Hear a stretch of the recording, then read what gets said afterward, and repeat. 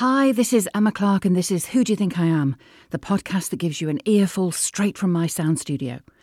So I've had a bit of a media morning this morning, and these days suddenly come upon you a bit like a whirlwind, and you can't plan for them. You never know when they're going to hit you, and you just have to sort of adapt. So I had a call last night from a producer at a researcher, at somebody at 5, like it could have been the cleaner, I don't know, a person at the BBC wanting me to appear on the breakfast show this morning on 5 Live because the King and Queen Camilla have recorded some public announcements for London's underground system.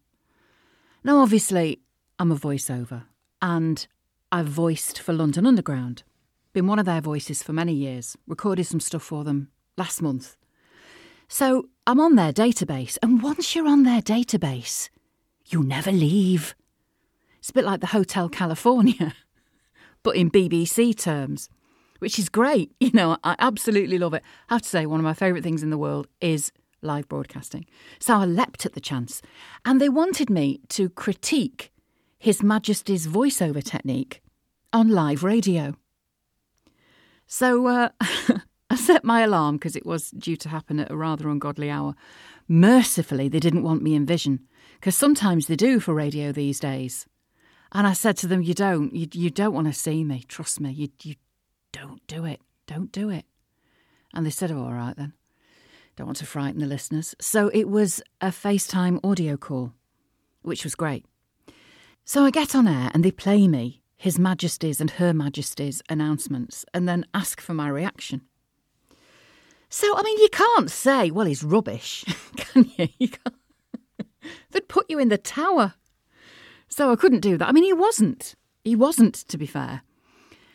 So, I mean, the thing is really, when you're recording a public announcement for a transport system in particular, you have to speak clearly.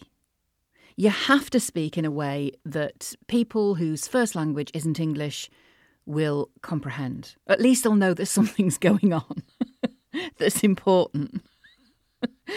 And you need to sound authoritative, yet kind, firm, yet reassuring.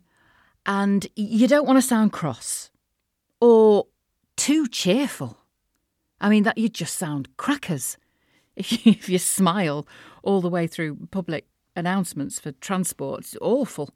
People are in a confined space. They don't want that. Basically, a person recording public announcements needs to sound emotionally stable. And also, this is a maxim I've sort of always had in my mind when I'm voicing for public stuff. Well, anything to be honest.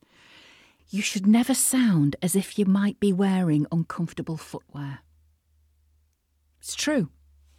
Now, you can tell a lot about a person in just 4 syllables. His Majesty said, please mind the gap, as his sign-off. And if you didn't know he was king, I mean, you'd have to have been living under a rock if you didn't recognise his voice.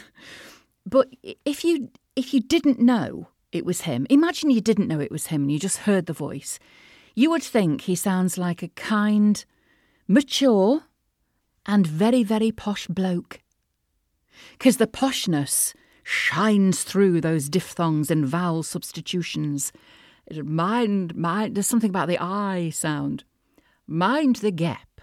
It's sort of a vowel substitution, the monophthongal. I won't get into the technical terminology, nobody's interested. It basically changes the sounds because he's posh. It's a thing posh people do, you know. But King Charles sounds very grandfatherly, sounds very bookish. And if he ever got sick of the kinging and decided to be a voiceover, then I think he could have a big future voicing commercials for caramels and malty drinks. It's a kind of comforting voice. Do you know what I mean? Very British.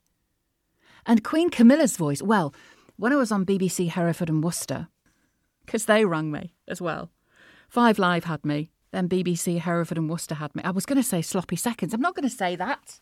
It's awful. BBC Hereford and Worcester interviewed me after 5 Live. That's the right way to say it. So when I was on with them, they asked me what I thought of Queen Camilla, and I said, and I was honest, that I think she sounds a bit of a cougar. And then I recounted a tale, which is true. I was in my local garden centre at the weekend, and I heard a lady who was browsing garden furniture who struck me. I didn't see her. I had my back to her, and I heard her speak, and I thought, that sounds like Queen Camilla. And she was actually saying, isn't there a free ice bucket with this 4-seater? Quite a deep voice, but quite posh. I mean, I do know that Queen Camilla was not likely to be in Knockcutt's Garden Centre in Woodford. I accept that. But she did sound very similar. So that was my morning, really, critiquing the royals. Curious way to spend a day, isn't it? Eh?